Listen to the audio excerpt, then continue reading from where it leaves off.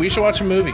I'm Danny Weiser. I'm joined by my co-hosts Ellen Beck and Ty McGowan, and also by very special guest this week. It's Ty's dad, Robbie. Robbie, what's up? Hi, everyone. How's everybody? Oh, doing great. Unfortunately, Danny's back with us this week, but you can't win them all. Listen, much to my chagrin and also of the listeners of this podcast, I'm sure they were stoked when I wasn't here last week, but too bad, suckers. Ty couldn't host 2 weeks in a row. I really didn't want to.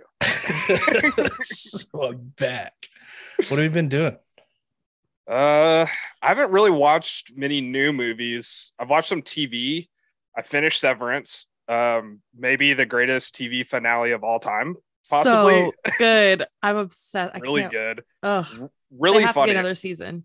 A lot funnier than I thought it would be with like the content they were talking about. I started watching The Offer, which is the Miles Teller Godfather. He plays the producer of the guy that produced The Godfather. It's all right. I mean, yeah, it's not groundbreaking television, but there's one really cool scene where like apparently Francis Ford Coppola invited everyone who was playing the Corleone family to dinner the day before shooting, and they all were method actors, so they all, like, including Marlon Brando and Al Pacino, and like they all like acted like they were in the Corleone family, and it's honestly one of like my favorite scenes I've seen all year. It's really cool. But yeah, that's just TV. I watched the Sex Pistols TV show on Hulu. It's terrible. Nobody needs to watch it. It's not good. But yeah, no new movies. Just waiting for Jurassic World Dominion to come out. I still haven't seen Fallen Kingdom. Highly anticipated.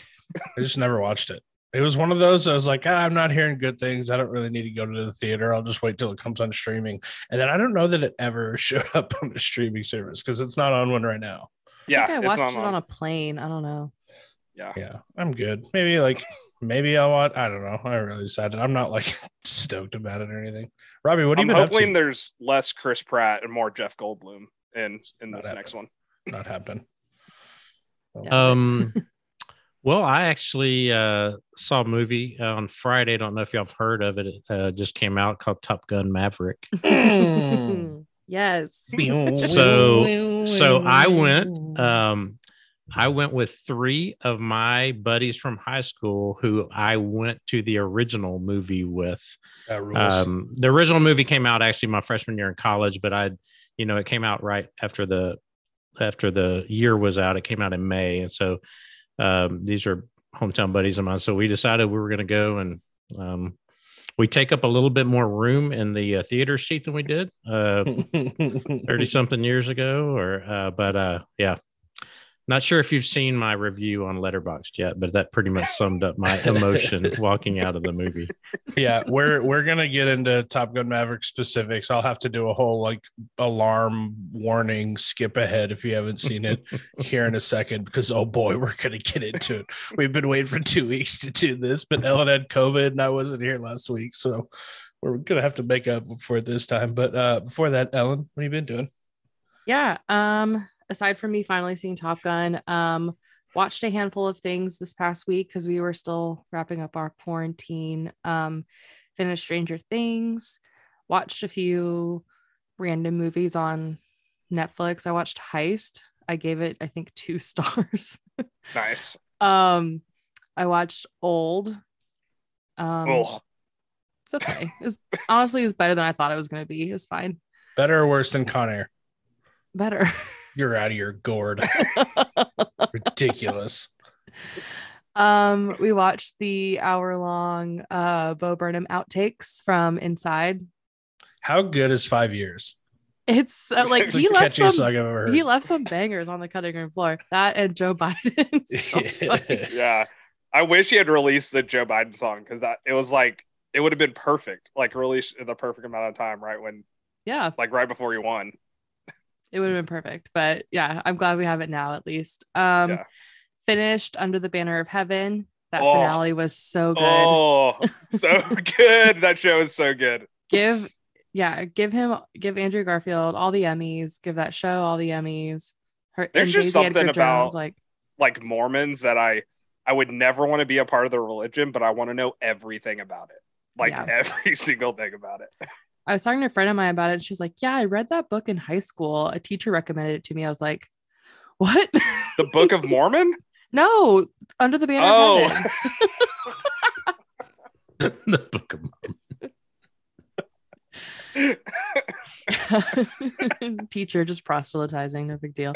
Yeah, it was really good. Andrew Garfield's amazing. Daisy Edgar Jones is so good, as are Wyatt Russell and Sam Worthington, surprisingly.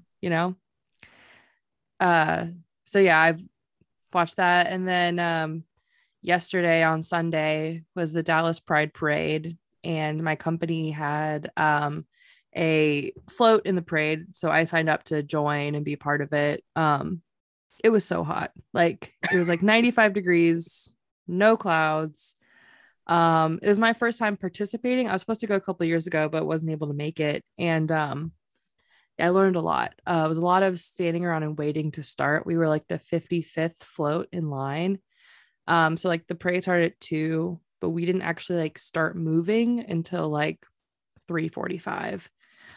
So just like baking in the heat. I got a mad sunburn, and then we started going. And walked around Fair Park in downtown Dallas, which is like a lot safer than it actually being on a real street. But yeah, I like was dancing and throwing beads to the crowd, and I almost passed out. I kept telling myself, please stop dancing, you're gonna kill yourself. And then I just couldn't stop dancing. So as long as you're hydrating, that would be okay. I drank like, that would be good. I just kept drinking water bottle after water bottle. I lost count, but no, it was awesome, and the crowd was super great. And yeah, I was very excited to be part of it and be there with my friends who were like the chapter leaders of the organization within our company. So it was a fun time. Worth almost having heat stroke.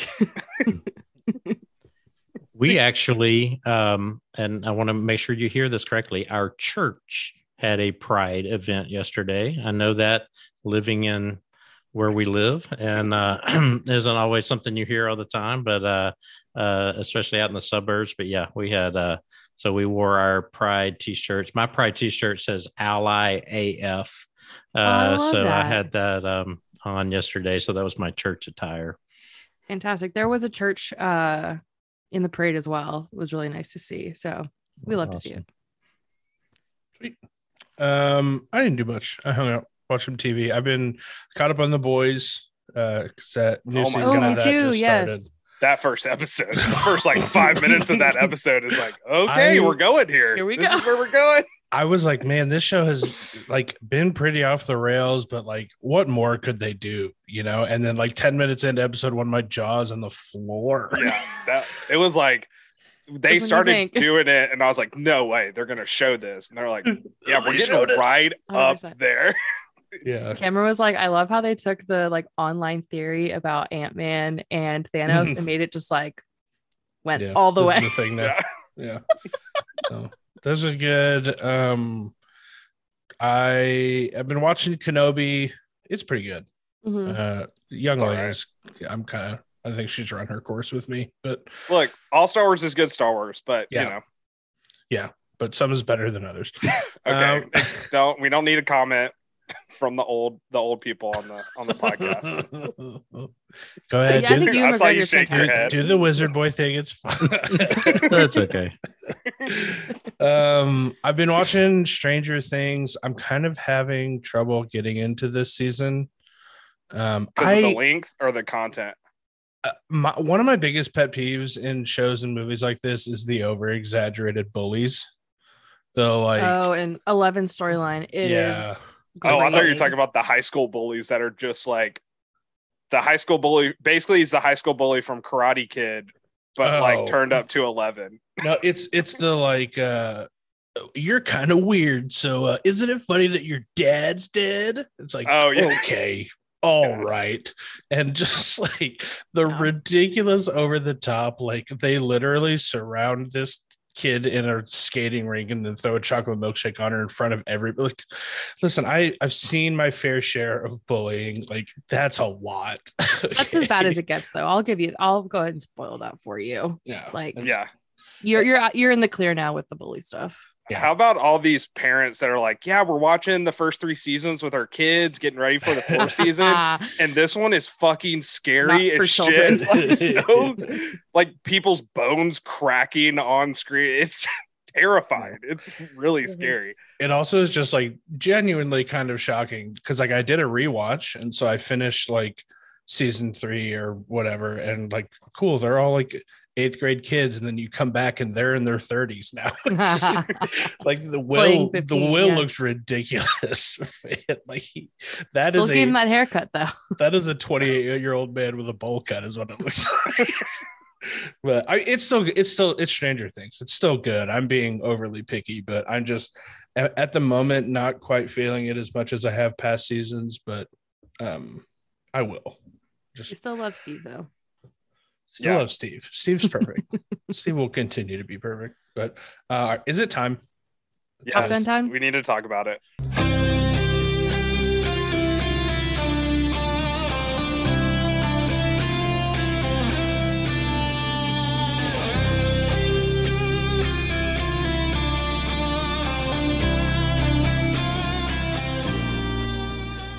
Are getting into Top Gun spoilers. If you do not want Top Gun Maverick spoiled for you, please do me a huge favor right now. Go to the 37-minute 26-second mark. It's 37:26.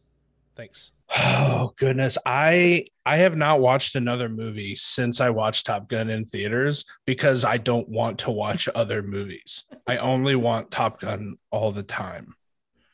You didn't watch Smokey and the Bandit? Yeah, did you not watch the movie you were supposed to watch this week? I didn't watch a movie that I didn't have to watch. I thought you watched A Lot Like Love and said Ashton Kutcher had the most punchable face of all time. Well, I watched that for the podcast, technically. So no non-podcast related movies. I haven't seen any other than or since I saw Top Gun in theaters because it's the best movie. It's already on my Mount Rushmore of action movies. It's in my top 4 on Letterboxd. It's a part of my personality now. It's annoying how into Top Gun Maverick I am.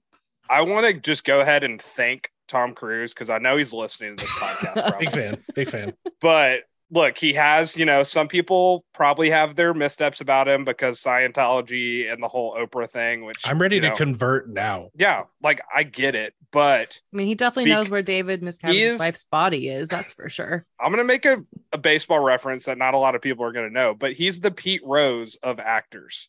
Where like he's never going to get into the Hall of Fame. Tom Cruise is never going to win an Oscar because he's good. But good God, does he try the hardest to make the best movies for his fans?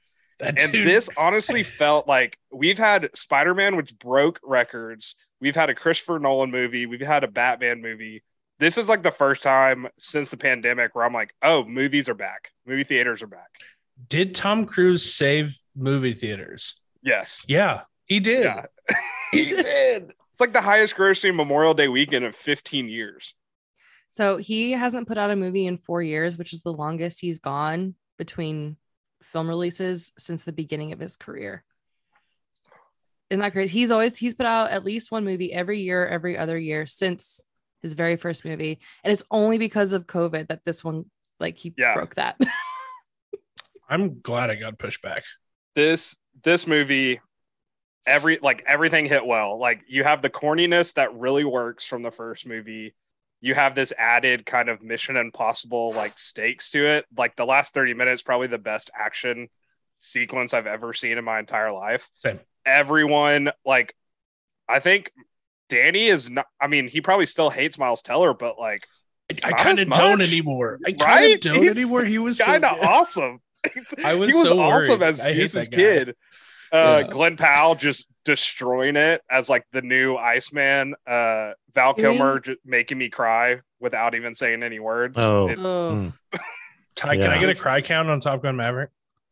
I'm at 4, I think. I had Val Kilmer. I had the ending after they beat they win or whatever. They get back to the boat. When Rooster double taps the picture of his dad. Mm-hmm. And then I just started crying when they started the montage of actors, and the first one up was Val Kilmer, and I just started crying again.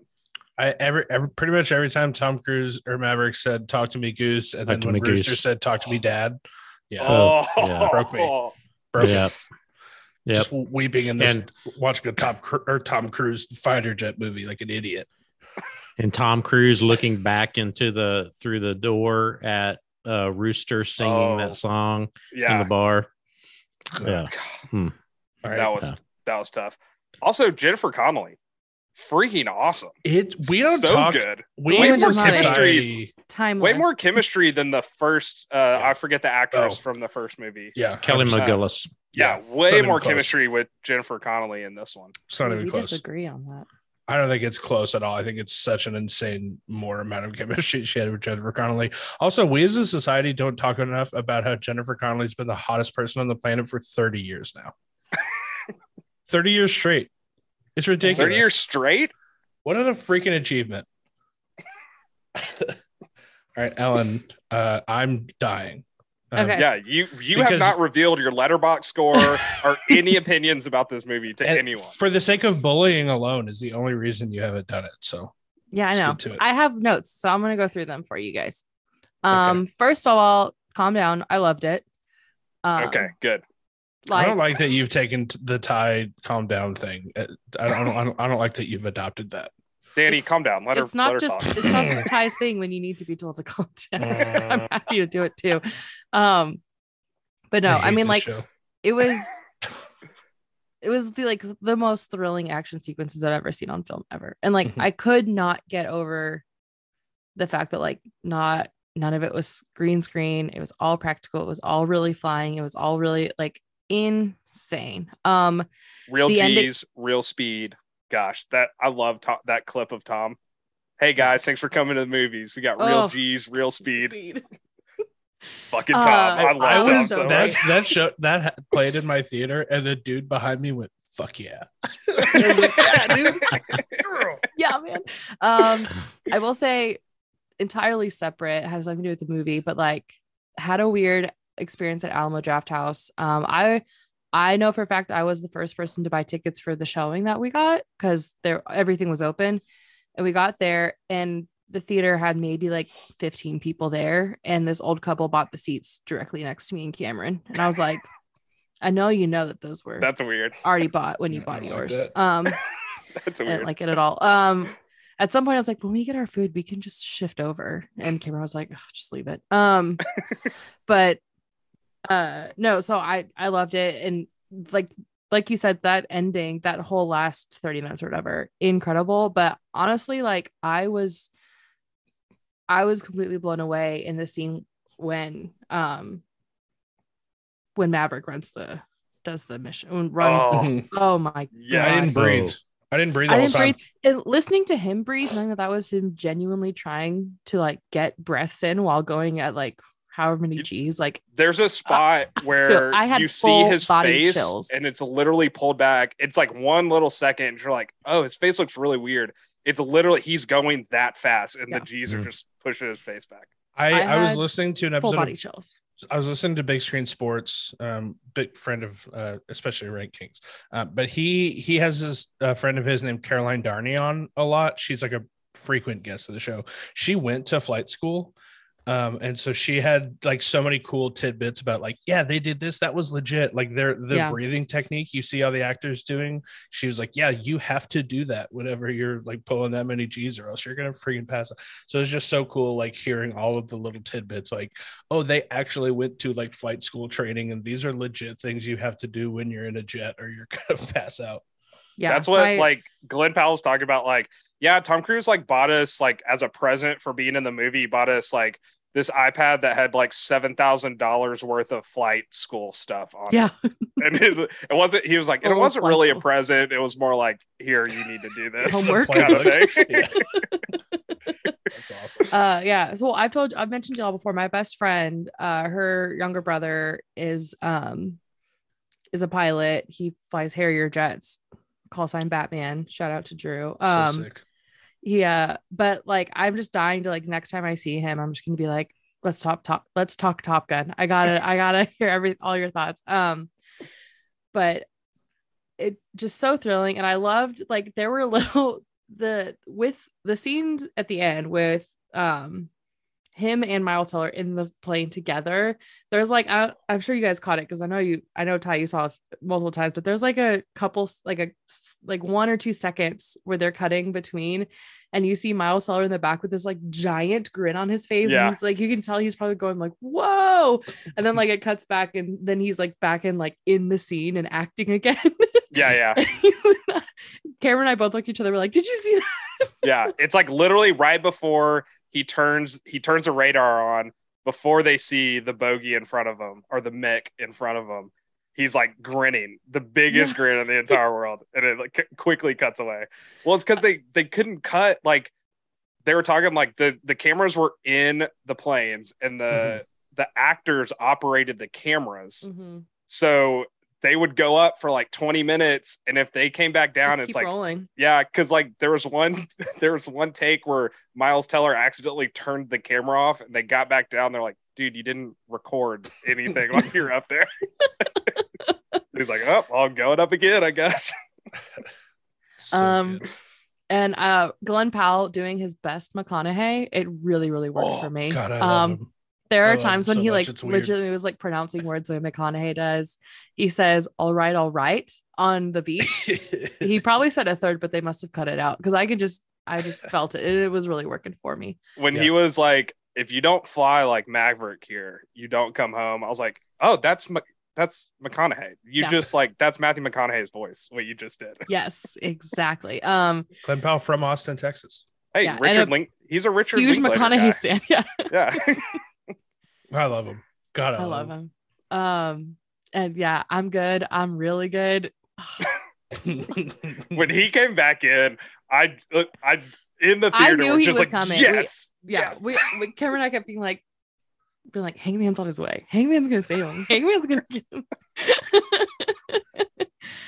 him. Okay, so I do have some lowlights. That's why I was like on the fence with my rating. All But right, I want to. This is a perfect Shreds. movie. I am not gonna rip it apart. I'm gonna tell you, like, for everything that I thought didn't work, there was something of equal measure that like made up for it, right? So I think the dialogue at times was so cheesy, Wrong. often cringe. Not Disagree. often. Do you not sometimes. understand Top Gun? I'm not gonna let you bully me into changing my mind at the literal physical reaction I had to some of the dialogue. It was being Top Gun delivered. perfection. Every single line. That's why the first one worked so well, because it was so cheesy. And it does kind of blow my mind that you guys are like, they had such good chemistry, because the worst of it was that initial scene when he walks into the bar and it's just exposition after exposition and it all felt so clunky and You're bad. wrong. Yeah, They had great I think chemistry you're wrong the whole about that. movie. What are you talking about? This is nuts. But the parts of the script where the dialogue fell flat to me, it's totally outweighed and like equally like it's made up for in the monologue in the scene with Iceman. Incredible. And the confrontation scene between Rooster and Maverick. Those just completely make up for like every bit that I thought was like really cheesy and cringe. I was like, I don't think there's any chemistry between Tom Cruise and Jennifer Connelly, but the chemistry between Rooster and Hangman was electric. So it made up for it. And then again, I know you have to like suspend disbelief with a lot of action movies, but the fact that they went so hard and like making all of the flying so real, obviously, and like knowing, and I know like they brought in actual Top Guns like help with the script to like work on the like what the mission is and like how you actually get planes and out of there. I couldn't get over the fact when we were walking out of the movie, I was like, wait, in the beginning, he's going Mach 10 and he just bails out and survives. He's a human man now plummeting through the air at Mach 10 speeds and his body does not explode. That was the one bit for me. I was like, and I guess I'll just have to suspend disbelief. He's Tom Cruise. He's Maverick Mitchell. He is Pete Maverick Mitchell. Okay. Maverick Mitchell. Also, have you heard? Well, I don't know if it's a real theory, but that he actually did die in that beginning scene, and the rest of it's all him. Like, oh, Not stop. interested. Stop. Could not be less interested in whatever you were about to say. the rest of it's him like redeeming No, himself in Done. some kind of afterlife. Don't care. Not listening. Stop it. I want to fist fight whoever came up with that This is theory. this is like a documentary movie. Whoever is came real. up with This that is theory, all I'm real. going to shove them in a locker. That's so bad. Add them to your list from your rankings episode. Yeah. They just became an honorable mention. Assault and battery. Assault. All that to say, Miles Teller was so great. I don't hate him as much as you do, but I was saying this all the lead up to this movie. Danny was like, "I'm so worried about Miles Teller. I'm so worried about Miles Teller." Ruin the thing and I'm like, most excited about. You put him in the right movie, he's great. Perfect. Just like Whiplash. And Danny I didn't don't believe think me. he's and great in Whiplash is the problem. But he is. But I'm kind of glad that you I didn't agree. believe me because it made it so much better that you're like, "Oh wow, Miles Teller is my favorite movie." The whole time I was saying, okay, first of all, you don't get to take any kind of credit for this. How dare you? I'm taking a little credit. It? How dare you even attempt it? The whole time it's well known. It's almost a bit at this point of me talking about how much I hate Miles Teller because he's been awful in pretty much every movie I've ever seen him in. He was tolerable in Whiplash, but I don't think he was great. So I was the only worried. person who liked Spectacular Now. Yes, I didn't mind it. I hate Spectacular. I thought he was good in that. Yeah. I thought it's a good movie. But the whole time it was like, I'm worried about this, but I'm going in like with an open mind and I'm going in hopeful. I wasn't ready to let him ruin it for me. And boy, he was so good in this. Yeah. A bit of first. He kind of fantastic. looked like Looked a lot Anthony like Eds and Meg Ryan mixed together. So that's what I was going to say. I don't see as many movies as you guys do, so I can't tell you if I've ever seen Miles Teller in a movie. Mm-hmm. But that casting for him, I mean, when you see that just based upon physical appearance, and I guess some of his characteristics, I mean, he looked like he could be their son. And anyway, I was really impressed with that. Yeah, that's what Tom said, that he was a little hesitant about his casting, and then he came in with the mustache and the highlights in his hair, and he's like, "Oh, that's Anthony and Meg's child." Like that's exactly what he would look like. Yeah. I wish they'd been able to get Meg Ryan to participate. Yeah, but I don't know what she would do though. I feel like her role would be like one. It would have been scene, similar to maybe. Iceman's scene where they had, her character was dead. Yeah. Right. That's just because they couldn't get Meg flashback. Ryan. Like I bet they would have because they couldn't get her to. in the movie. Oh, gotcha. Yeah. So one sneaky good line for me. So when Maverick takes the plane to test the route, to test the while they're all in the training room, and he's going through, and they make some sort of comment about, well, there's no exercise approved for today, and he says something along the lines of, well, we're just going to go with it. And Monica Barbaro, I think, is who played Phoenix, just says nice. I mean, that just like that respect. I loved Phoenix. Phoenix. Oh yeah, Phoenix and Bob. Bill Pullman's son. Bob. Yeah. Bill Pullman's son with his name. It was like Lewis Pullman at the end credits. I was like, what? Is that Bill Pullman's son that played Bob? Dude, Phoenix and Bob is my favorite pairing. Like, if we go back and do our like bromance episode again, Phoenix and Bob are very close to the top. I love them so much. Yeah. And Phoenix didn't feel like tokenized as like the girl, like it felt very natural. She was like, oh my God, she's so cool. She was a badass. I mean, totally. Yeah, she very much belonged. And held her own, more than held her own. With the guys. Yeah. And her middle finger, even in my fourth viewing of this movie, makes me laugh every single time. Every time. Yes. Yeah. We also haven't talked about John Hamm, who was so good in this movie. Oh, are you talking about what's his name? Like Bob Cyclone Smith? Just the most like military name of all time. It was ridiculous. Hold on. I'm looking at it. But yeah, he was so freaking good. Bo Cyclone Simpson. God, it's so like that. Good. Like what a freaking he played quarterback at the Oklahoma University, and then he went on to go join the Navy. Bo Cyclone Simpson was like a 4-year starter at the Naval Academy. Threw for like just ran the entire time. Only threw for 500 career yards. Like is that 30 for 30? You don't know Bo?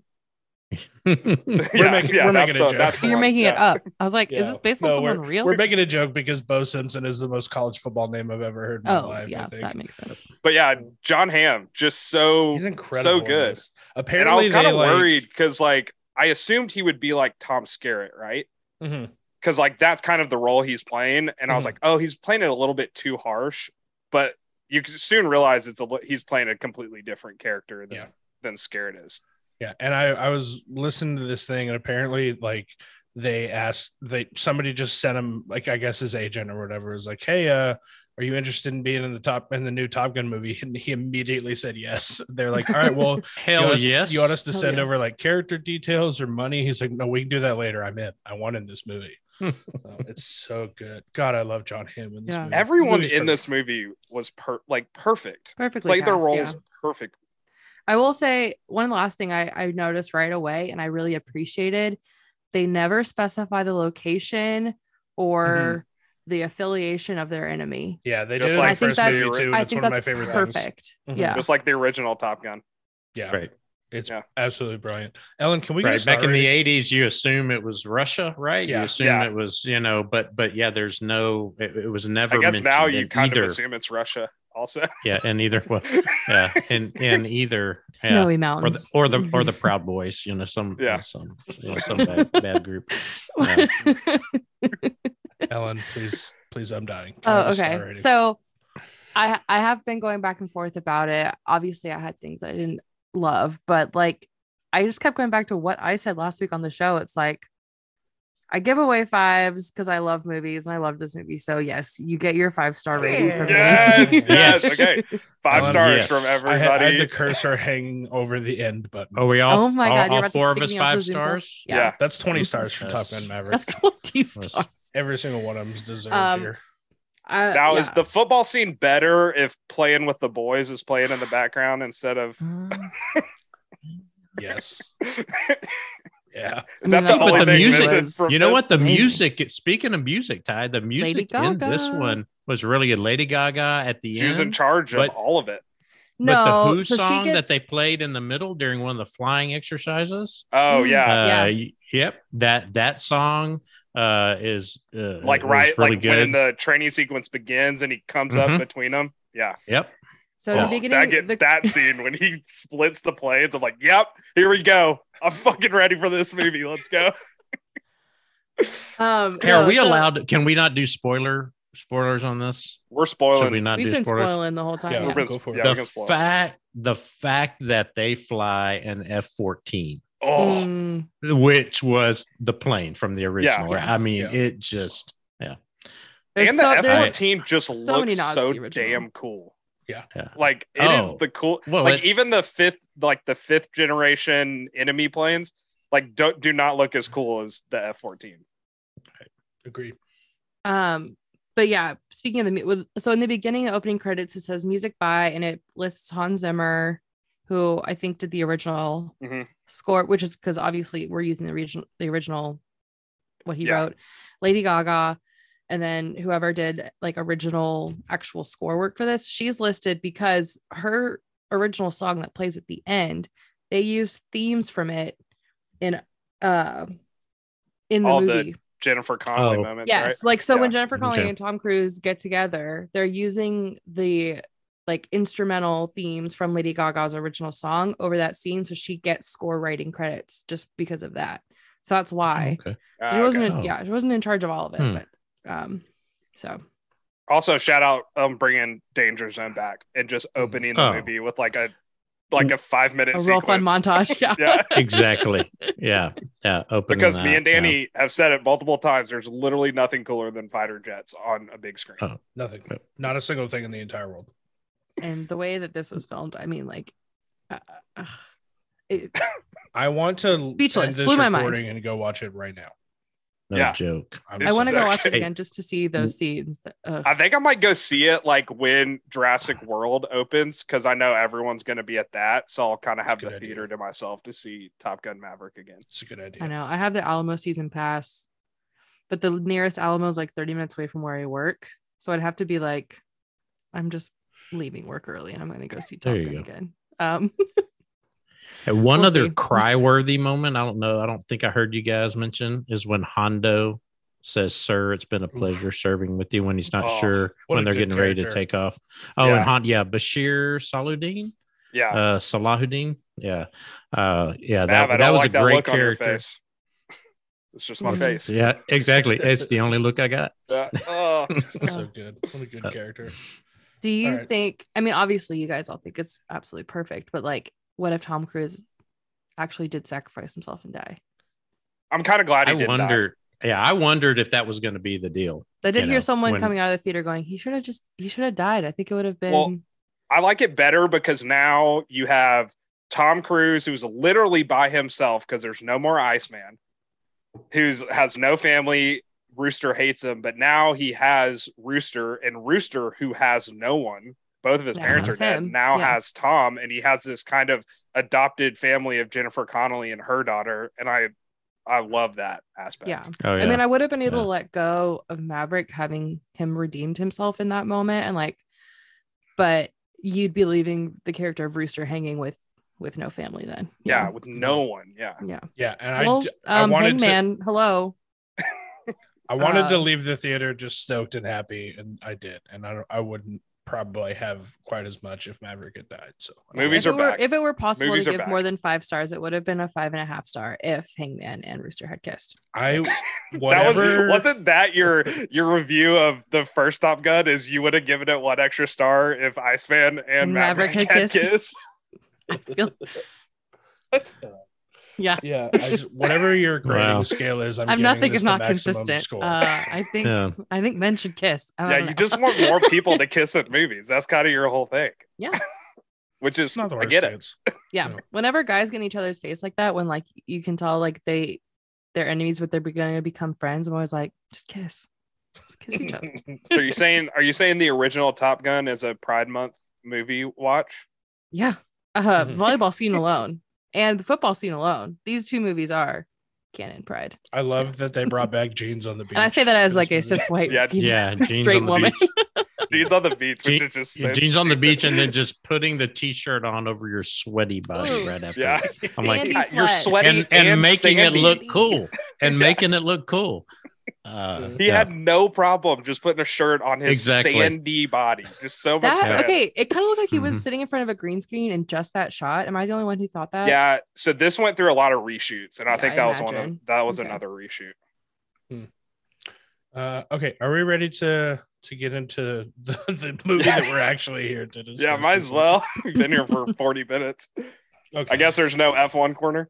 No, they had the week off. Okay. The boys went to Greece and darn. yeah, Robbie was really looking forward to the F1 update. Is F1 the one with the little wizard boy? Yeah. His name's Lewis Hamilton. Yeah. All right. I was saving that. See, Danny, I was saving that for later. You gave me the invitation earlier, but it's perfect timing. Thank you. Okay, let's get into it. The movie we watched for this episode is 1977's Smokey and the Bandit, directed by Hal Needham. It stars Burt Reynolds, Sally Field, Jerry Reed. Has a 3.5 rating on Letterboxd and a Rotten Tomatoes score of 78%. Letterboxd summary is: a race car driver tries to transport an illegal beer shipment from Texas to Atlanta in under 28 hours, picking up a reluctant bride-to-be on the way. Now, I don't think, Ellen, you hadn't seen it either. I don't believe. But you have to. I'm picking a movie for you next week, so I went ahead and volunteered this time to write the summary. Yeah, I thought you were about to say that I had read the summary, and I went, "Well, I didn't." No, I got you. Don't worry. If we're ready. A rich guy named Big Enos, along with his son Little Enos, challenged driver Bo Bandit Darville to ship 400 cases of Coors beer from Texas to Georgia within 28 hours. This wouldn't be so hard, except for the fact that at the time it was illegal to sell Coors east of Mississippi without the proper permits. Bandit accepts the challenge after hearing how much cash Big Enos is willing to fork over if he can do it. Bandit takes off along with his friend Cletus Snowman Reed and his dog Fred. Along the way, he picks up a hitchhiker named Carrie, who's running away from her wedding. She soon earns the name Frog. Things are going well for the gang until they attract the attention of Sheriff Buford T. Justice, who's angry that Carrie is refusing to marry his idiot son. Bandit starts attracting more and more police attention as he speeds east to Atlanta, but due to his legendary status among truckers and diner workers and highway prostitutes, he gets plenty of help avoiding the law. After a bridge jump, a bar fight, and a string of wrecked police cars, they arrive in Atlanta having completed the challenge. But nothing's ever good enough for Bandit, so he jumps at a double for nothing challenge, go to Boston and get big in Little Enos some clam chowder. The end. Yep, you got it. You could have just, you know what you could have done instead of writing a summary is you could have just sang the song Eastbound and Down. Exactly. Yeah, maybe I'll just cut out everything I just said and just play the song instead. Probably better to listen to. I don't know who. Ty, do you do the editing on this? Is there any way we can have banjo music and playing in the back of Danny's summary? I think I've got an instrumental version of Bandit by Jerry Reed queued up for that one. Perfect. Yeah, there you go. That's good. Robbie, I don't know if you could explain to us why was specifically Coors illegal east of the Mississippi? I'm assuming because Coors is made in Colorado, and there was some sort of limit on whether it could be shipped east, because a lot of the other bigger breweries were east of the Mississippi, Anheuser-Busch and a lot of those. So, but that's just a guess on my part. The South has weird beer laws that are like still around today. Is it like maybe it's ABV content? I don't know. Who knows? Maybe. Ellen, what'd you know about this movie going in? Nothing. Burt Reynolds and Sally Field in a car. Nice.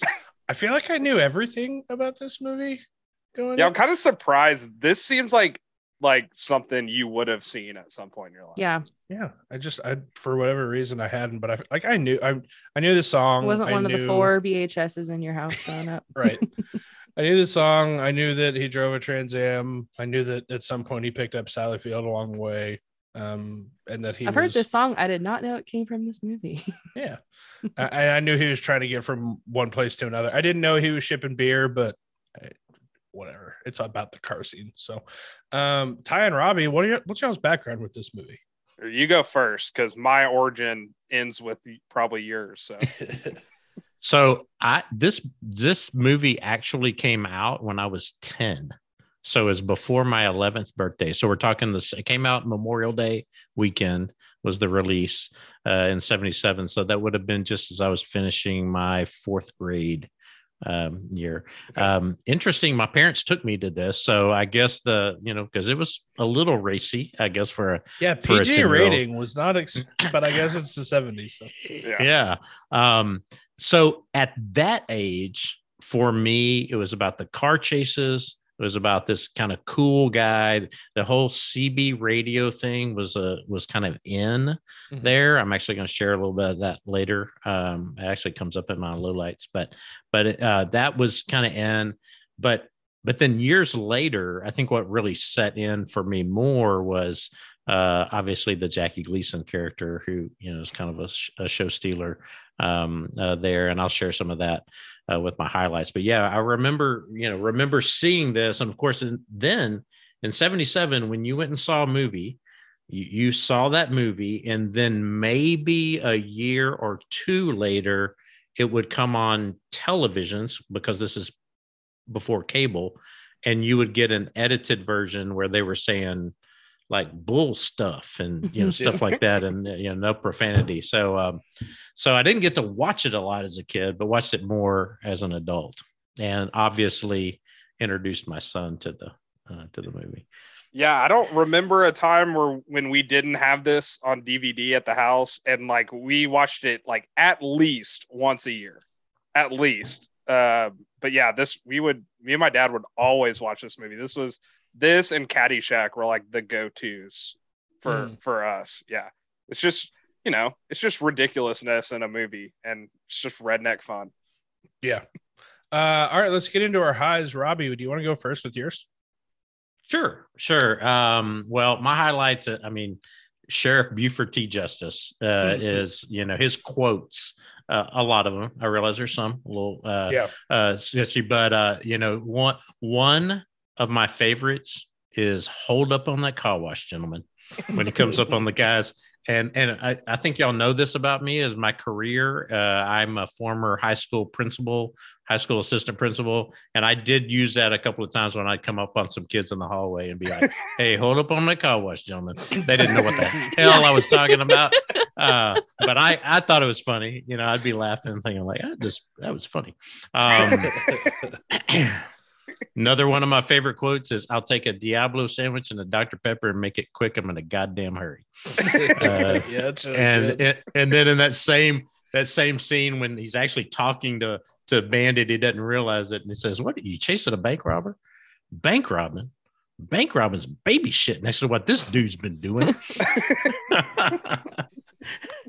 and then Ty and I learned this. Ty and I went and saw this in the theater last Sunday on the 45th anniversary showing, and they had some trivia come up at the beginning of the showing, and the scene where Buford T. Justice walks out of the restroom with the toilet paper still attached to his sunglasses, that was totally improv by Jackie Gleason. That was not.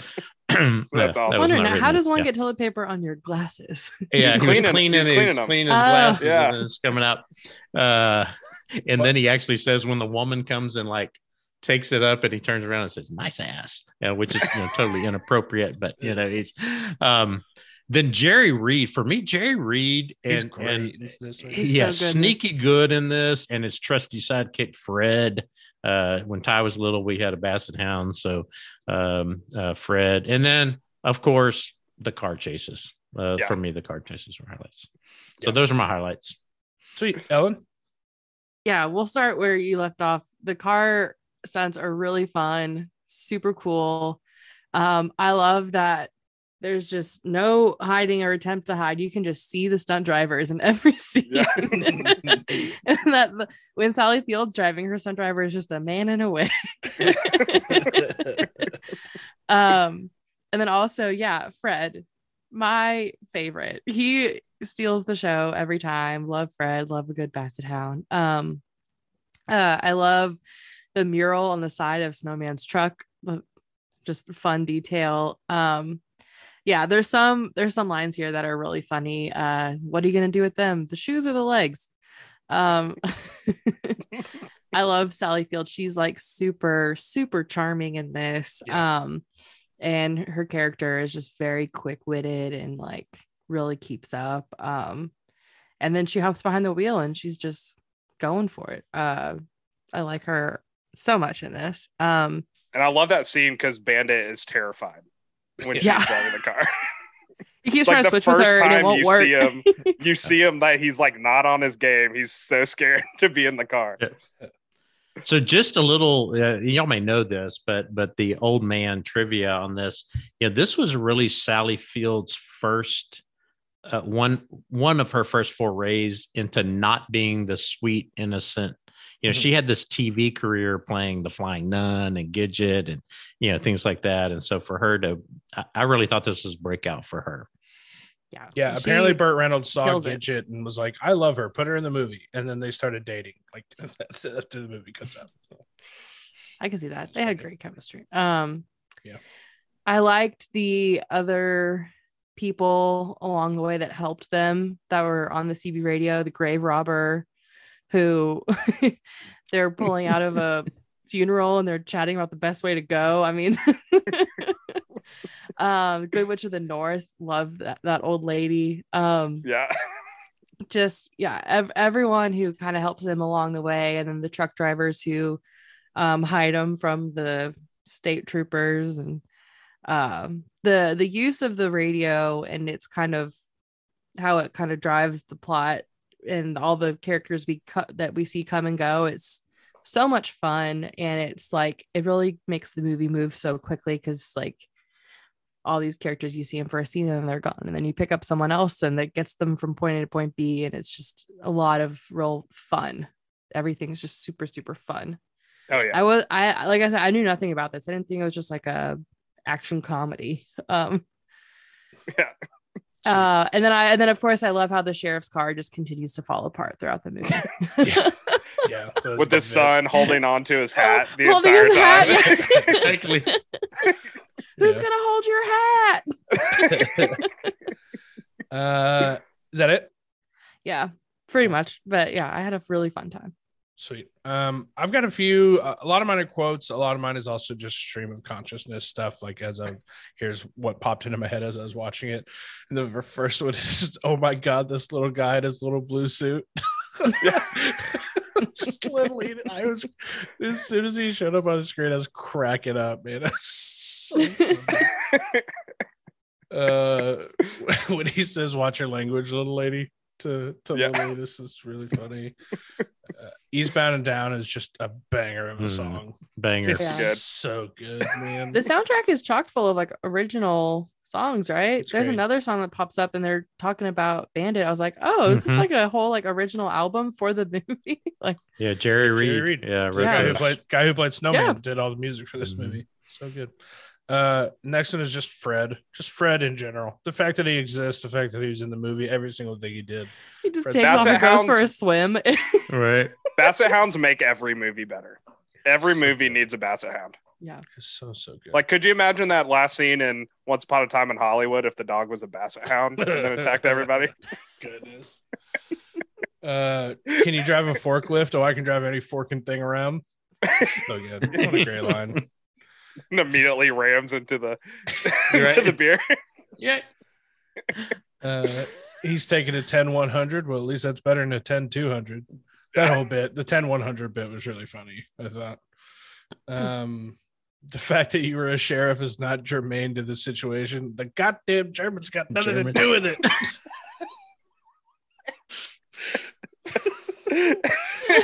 Yeah, Jackie Gleason is just crushing this whole movie. He is a cartoon character. Yeah. 100%.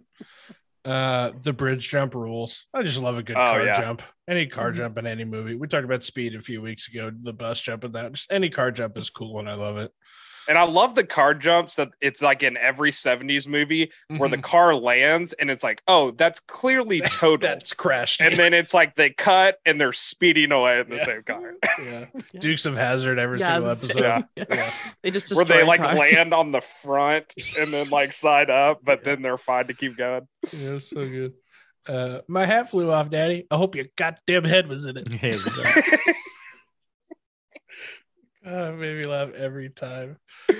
I think Sally Field's super funny in this. I think she's so quippy. The way that like she delivers so many of her lines, she's adorable and she's funny. And I thought she was so.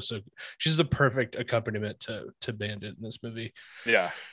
And she loves Sondheim. Yeah, that was funny. Do we have anything in common? No. That was really funny. Frog, feed Fred. Fine. That's fun. That's just good, funny writing, I think. It's clever. It's so good. The trucker lingo and the CB is just a good time throughout the whole movie. Some of the stuff that they come up with is great. Ellen mentioned it. I love the random people helping Bandit. I just think it's so fun, especially like the truckers hiding Bandit in their convoy. I had a huge smile on my face the entire scene. That was just an absolute joy. And the last one is the face that Frog made when she flipped off that motorcycle cop. Was so good. It was just the biggest shit-eating grin smile like she just flips them off and they speed away. It was so funny. I loved it. Yeah, that's good. Ty, go ahead. Okay, well, my first highlight has nothing to do with the actual anything that happened in the movie, but this is Alfred Hitchcock's favorite movie, and he would watch it weekly. Weekly, he would watch this movie. Alfred Hitchcock. This celebrated great director. Guilty pleasure of Alfred Hitchcock. It's his favorite movie, and he would watch it weekly, which is just awesome. The car chases, amazing. You don't get Baby Driver without Smokey and the Bandit, in my opinion. Just saying. Yeah. But yeah, car chases are amazing. Again, 70s car chases are better because the cars always just crash in the most spectacular ways possible. People legitimately risk their lives. Yeah, it's crazy that all these cars look like they're made out of paper mache when they crash. They just get torn apart. Well, these stunt drivers, like, they're not wearing helmets. They're not. Yeah. There's no roll bars. They're not. They're just pedal to the floor and go for it, hoping they get it on the first take. Burt Reynolds, undeniably cool. Just so flippin' cool. It's just like the charisma that is just oozing off of him in this movie is crazy. I had a hard time not seeing Norm Macdonald's impression because I was obviously way more familiar with that than this. Yeah, Turd Ferguson. I'll always love a movie that features a basset hound. Like Dad said, we had a basset hound named Earl. Earl. So yeah, love a good basset hound, especially swimming. Basset hound swimming, it doesn't make any sense whatsoever, but it's awesome to watch. Do they love to swim? Well, most of them do. Yeah, ours did. Yeah, love that. Eastbound and Down, so fun. Especially when they played it on that last chase sequence as they were getting into Georgia, and it's that last chase. It's not like the anxiety on the edge of your seat is the more of like, this is so fun and exciting kind of thing. I love how the song starts as Westbound and Down. Yeah, because they're going west, and in the second half of the movie it switches to Eastbound and Down. Jackie Gleason, phenomenal, Oscar worthy performance from him. He's so flipping good. He's so good. He kind of like awesome. He kind of takes away this movie from Burt Reynolds, which is like a crazy thing to say in the 70s, that like Jackie Gleason stole the show from Burt Reynolds. Like, it doesn't make any sense, but he did. Was Burt Reynolds already like a star in his own right before this movie came out? Okay. Yeah. Mm-hmm. Bandit's car, awesome.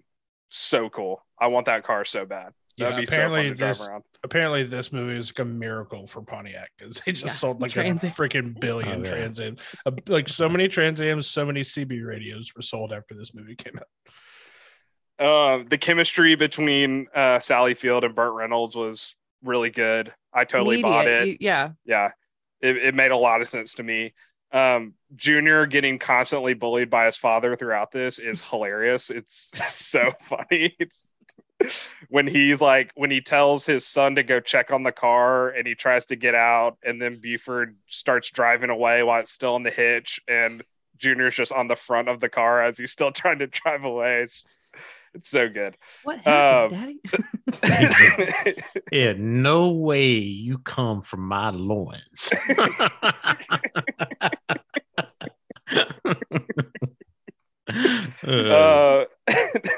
I may have said that to Ty a couple of times when he was a teenager. I don't know if I did or not. You probably did. It's very self-aware. The movie's real simple. Steal beer, drive fast, don't get caught. I mean, it's very self-aware. It knows exactly what it is. It's not trying to be anything else than a redneck hillbilly romp, and it does that perfectly. And then my last one is, there are some parts that don't hold up, but for the most part, it surprisingly holds up for 2022. The majority of the movie. A benefit of it being so simple is like there's not a whole lot that's not going to age well, because they didn't try to do too much. So yeah, it was great. But that's all my highlights. Sweet. I've got a handful of fun facts. The first one is that cafe scene with Jackie Gleason and Burt Reynolds apparently wasn't in the original script. That was Jackie Gleason's idea. He was like, they should meet at some point during the chase, with the sheriff not knowing it's Bandit, which I think that scene rules. Yeah, I think that's so good. But I guess it was all Jackie. It was either Jackie Gleason's idea or he just took credit for it, which either makes sense. This is the second highest grossing movie of 1977, behind Jaws, Star Wars. Oh, is Jaws 77 or 78? It's not 77. It's 75. There's no way to know. It's 75. Yeah. Jerry Reed was supposed to play Bandit until Burt Reynolds decided he wanted to be in the movie, and then they just shifted Bandit. Mm-hmm. They just shifted Jerry Reed to the best friend, which good call. Good call on that one. Jerry Reed, incredible in this movie. I would not have believed him as like the smooth, fast talking. Yeah. And they got a bigger budget when he signed on to. It was going to be like a B movie with not a wide release. And then Burt Reynolds saw the script, wanted to play Bandit, and they're like, and now we're getting a wide release and more money. Yeah. I didn't realize there were two more after this. And I believe in the third one, Jerry Reed does play Bandit, I think. Well, he takes over the persona or something like that. Right, because there is no Burt Reynolds in the third one. Yeah. Jackie Gleason was apparently, when he was brought on, he was offered either a percentage of the box office gross or a straight salary, and he chose a straight salary, and it cost him millions of dollars. Oh, Bad millions. It cost him so much money because he just wanted the straight salary. Real big bummer. I guess Jackie Gleason had an assistant on set, and he would send him to go get him a hamburger all the time, and that was code for a glass full of vodka. I picture Jackie Gleason with his feet up in the sheriff costume saying, "Hey boy, go get me a hamburger." And just glass full of vodka brought back to it. I feel like he would be so fun to hang out with. Yeah. Like out of that entire cast, well, Sally Field number one, but I think I would like Jackie Gleason. Yeah, is Burt Reynolds on the bottom of that list, honestly? Yeah. He's like Harrison Ford, where it's like, I love Burt Reynolds movies. I never want to meet him in person. And then my last one is Fred, the Basset Hound, was personally picked by Burt Reynolds chiefly because it refused to obey commands. Just wouldn't do anything. Like going into the pond and swimming. Like I wonder if that was an unscripted moment. Fred, come on, Fred. Just wouldn't listen to anything they said. So Bert's like, yeah, this is the dog. I did have one more. The scene where the car jumps into the football field during the game. Yeah. Apparently they were like inches away from a catastrophic accident because a groundskeeper wet the field the night before and nobody knew. And so they straight up like almost killed people because they didn't know that the field was wet.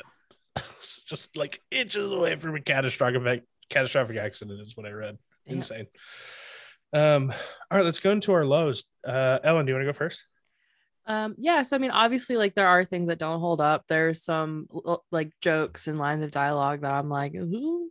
I mean, and it obviously it started with the sheriff talking about how hot his like supposed daughter-in-law is. Yeah, but then it quickly dawned on me like, oh, he's a cartoon character, so him being racist and sexist and all that stuff. I mean, it also kind of adds to like the hate of him too. I think exactly. Like if it was Burt Reynolds doing that stuff, then this movie like really doesn't hold up. Yeah, I mean, he's the bad guy. It's okay for him to be disgusting. I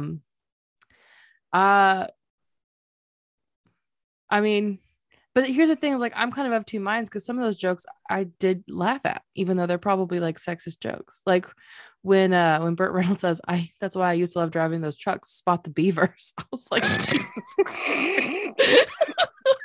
But then I laughed. It made me laugh really hard.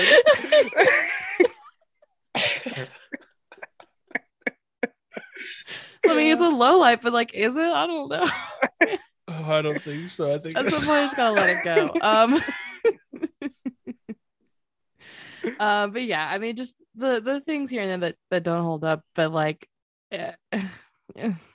it's a redneck comedy from 1977. Like the bar, the standards can't be held. Yeah. I only had one. What is Jackie Gleason doing with his accent? Where is he? I don't know. Where's he from? He's from Louisiana and he's from Texas and he's from Arkansas. That's the most Cajun accent I've ever heard, but sometimes. Yeah, he's supposed to be from Texas. Little foghorn, leghorn. Yeah, he sounds like he's from Texarkana. That's essentially Louisiana. There you go. Like, but that's North Louisiana. Texarkana's not North Louisiana accent and like his accent are like very. He's like from like wherever Ed Ogeron is from. Like that's where Buford Chief Justice is from. Well, maybe he moved to Texas. Yeah, my in-laws hail from Texarkana, and I tell you, there are some accents that come out when we're together, and I'm like, it kind of like varies. It is like East Texas. I mean, he kind of goes in East Texas. Sometimes he does the Cajun thing, and sometimes he just does like sort of a Texan thing, and sometimes it's just general South. But he's kind of all over the place with that act. It didn't bother me. It's not a legitimate low. Like it didn't take away from my enjoyment. But it's like, where the hell is this guy supposed to be from? There's a lot of like, I tell you what, kind of talking in Texarkana. Rob, did you have any lows? Lows. I wasn't. Watching it today, I don't know that the CB lingo ages, that was such a big deal back in the 70s. I don't know how that carries forward today for someone who were to just watch it today without having the background. If I didn't know what a CB radio was, it would have like maybe thrown me, but like somehow I know what a CB radio. I think because my grandpa had one. Right. Yeah, but there was a lot that took me a second. Like I understood everything Right. eventually, but there was a lot of it that's like, okay, what is that analogy? Okay, weird, but I got Yeah, it it's a all lot of like Yeah. learning Yeah. through Yeah. subtext. It made sense to me actually back in 77, but then watching it years later, I had to kind of process that. I thought about, Ellen, what you were saying. There were a couple of those comments that, Jackie Gleason's character said. And then I reminded myself that he's the so-called villain in this. He's anyway, supposed to be disgusting. if someone's going to be, misogynistic, racist, person, then he's the Archie Bunker, to make an All in the Family reference. That I didn't in get this. that. He turns around and says, go, "What's this country coming to?" I was like, "Go Google it," because I think Archie Bunker also made the "What do the Germans have to do with it?" comment in All in the Family. So y'all can do some research there. The other thing is, there's a Confederate symbol on the license plate of the car. Yeah, so 77 Texas, I kind of assumed. Yeah, so yeah. It's not as bad as the General Lee, the name of the Dukes of Hazzard car. Yeah. With the huge Confederate flag on the top of it. Yeah. So that was it for me. Only low light is just there's just a few lines that don't hold up, but they're really not like as bad. Like I think the part when he's being racist, I think if it was honestly written today, I think it would be written the same exact way, because it wasn't like in your face racism. I think it'd still be written the same way today, and it kind of, that's how a racist cop, I think, would act. Yeah, it helps us hate small town Buford T. Justice more, which works, because if he's not like really gross, I think people start rooting for him because he, because of his Oscar-worthy performance in this. Okay. Well, and like when Snowman says nice ass to and she turns around and says thanks, like she throws it right back at him. So I'm like, I can't totally be mad at that one. Yeah. Cool. Anything else before we move on to the recast? I did forget to say one of my highlights is when Snowman gets the crap beat out of him at that biker bar and then immediately runs over all of their motorcycles and starts cracking up. That's good. That's a great scene. That's very good. Cool. Ready to move on? Yeah, let's go for it. All right. I get to go first since I had to write the summary. So we recast Bandit, Frog, Snowman, and Sheriff, right? Is that where we're all at? Yeah. Okay. Her name's Carrie, too, if you don't want to call her Frog. Carrie. Yeah. I was really when you texted and you're like, yeah, we're recasting Frog. I was like, what? Oh, I kind of like it, if I'm being honest. I get it, but I thought. He's like, I want to call you Frog because I want to jump you. I was like, what? Yeah, I just thought Frog was funny. That's such a 70s thing to say, jump you. Yeah, because if someone said I'm gonna jump you now, I'd be like, oh, they want to beat the crap out of me. Yeah, exactly. Yeah, that is a total 70s thing. I thought it'd be fun if I made every one of my actors from Texas, or at least born in Texas. I thought it'd be fun. Not really necessary for this, but yeah. So my sheriff, you want over the top cartoon character? I went Jamie Foxx. I think he'd be a blast. Oh God, I love this. I love this casting. Yeah, that's hilarious. And to be racist. And to be racist and be Jamie Foxx. Yeah, I think it'd be an absolute, because he's so good at just the over the top cartoon character. Eccentric. Did you ever see the SNL skit Maine Justice when he's playing where it's like this weird court system in Maine, but they all speak with Cajun accents? Yeah, we talked about it in the SNL. Yeah, so he's already done it. He's already like auditioned for this role. Yeah, I think he'd be incredible at it. My Snowman, I'm so excited about this. This is actually my favorite casting. I'm going Alan Tudyk. Oh, yeah, that's good. Yeah, that's a good one. El Paso's own Alan Tudyk. I think he'd be so freaking funny. He's so funny. He's one of the funniest people ever, I think. And he's built a career on funny voices. And so I think just him being over the top country. I just want to hear Alan Tudyk talking on a CB radio for an hour and a half is all I want. I think it'd be incredible. So for Carrie, I'm going with Dakota Johnson. Nice. I love her. She would do the adorable She's from Texas. Didn't she grow up in LA? Well, she's born in Dallas or Oh, Austin, weird. maybe. She was born in Texas, and so I figured it counted. But I don't think she grew up here. She grew up on whatever movie Don Johnson was on. That's where she grew up, as the movie sets. I just love her. I like her a lot, and I think she would be really funny in this. She'd do great at the adorable thing. She would do great at like the runaway bride bit. I think she'd be fantastic. And then my bandit is the man of the hour, Glenn Powell. It's such an easy call. We all knew you were going to pick him. Yeah, he was my backup, but I was like, why am I even writing this down? No need. There's no need to be surprising here. No need to just sometimes like the obvious calls the right one. He looks incredible with a mustache. We have proof of that. Yeah, everybody wants him. He's just incredibly funny, and I love him so much. And I think he's charming. He would be. Yeah, he's one of the most charming people ever. He'd be so good as Bandit. It's a perfect pick, and I'm glad I got to go first. But that means let's go Robbie next. Oh, shaking it up. Oh, didn't really have we've never had a guest on for with like a random regular guest thrown on, so there's no precedent for this. So I think throwing Robbie in here is good.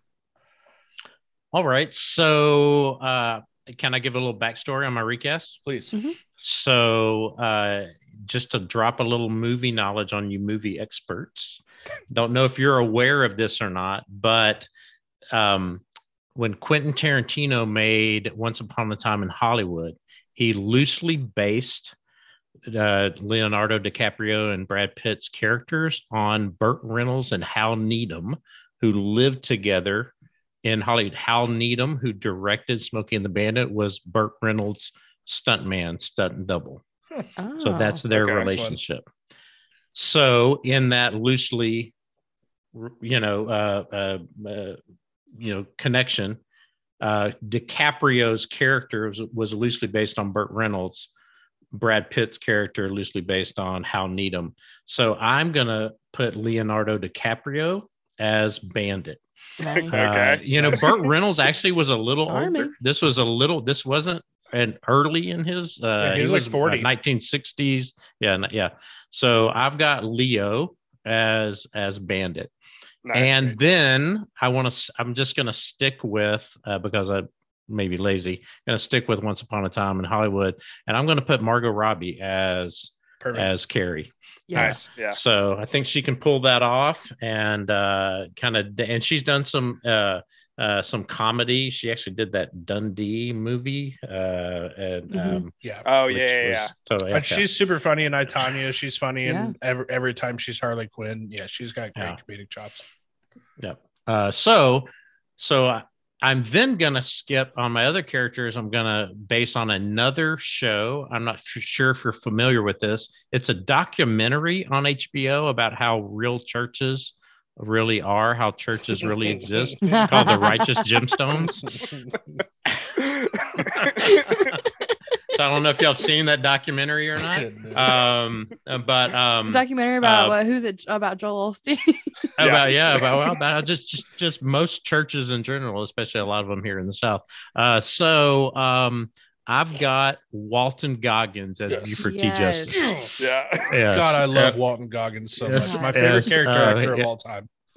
Yeah. I think he can pull that off and just be a skinnier, but just as cartoonesque character as Jackie Gleason. Great Southern accent. Uncle Baby Billy, Sheriff Uncle Baby Billy. Yep. And then I'm going to put Danny McBride as Snowman. So Danny McBride will be Snowman. And since I'm the guest, I'm going to break a little bit of the rules, and I'm going to actually expand the recast. Perfect. Okay. Sticking with Righteous Gemstones, John Goodman is Big Enos. And little Enos is Edie Patterson, who plays Judy Gemstone in The Righteous Gemstones. Oh my God, it's so and just saying the crudest stuff. Especially if it's rated R, yeah, or maybe even NC-17, and she can just say the crudest things to her dad. John, they would have been good as the sheriff and his son too. Oh yeah. Daddy, my hat flew off. I hope your head went with it. Now, if you're gonna stick with that's Righteous incredible. Gemstones, put Adam Devine as Junior, the youngest of the. Oh, there you go. Yeah. Yeah. Yep. Adam Devine could be the son. Yeah. So Man, it's so anyway, good. that's my recast. That's incredible. All right, Ellen, you're up. Yes. So for my sheriff, I went with actually another Texas native. I'm going with Woody Harrelson. Perfect. Yeah, I thought about nice. it. It's perfect. Yeah. It's so good. Just getting super high while he's filming this movie.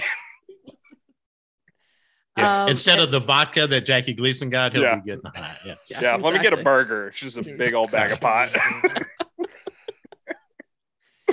And then my snowman is Wyatt Russell.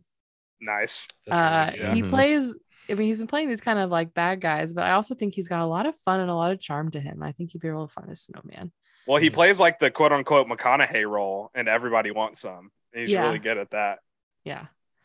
And then for Carrie, I'm going with Daisy Edgar Jones. Nice.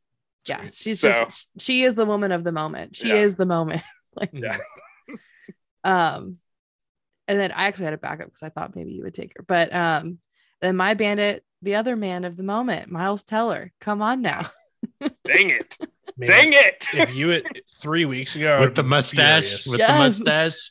Oh yes. I would have been so pissed 3 weeks ago at this choice, but now that I've seen Top Gun Maverick, I think it's great. It rules. That's who I'm gonna have to go with my backups. Sorry. Speaking of, Ty, you're up. I'm gonna have to go with my backups, and my snowman's gonna be. I have my backup for and I had to have a backup for Carrie. But my snowman's gonna be a little bit younger than my bandit, a lot younger. That's fine. But you'll see where I'm going with it. Buford T. Justice, I think he's actually one of the funniest actors in Hollywood when he can get a comedy role. John Hamm, he is. I think he could easily do this. He is 100%. Hilarious. Every time he's on SNL, it's always one of the best episodes of the season. He's great. Yeah. 100%.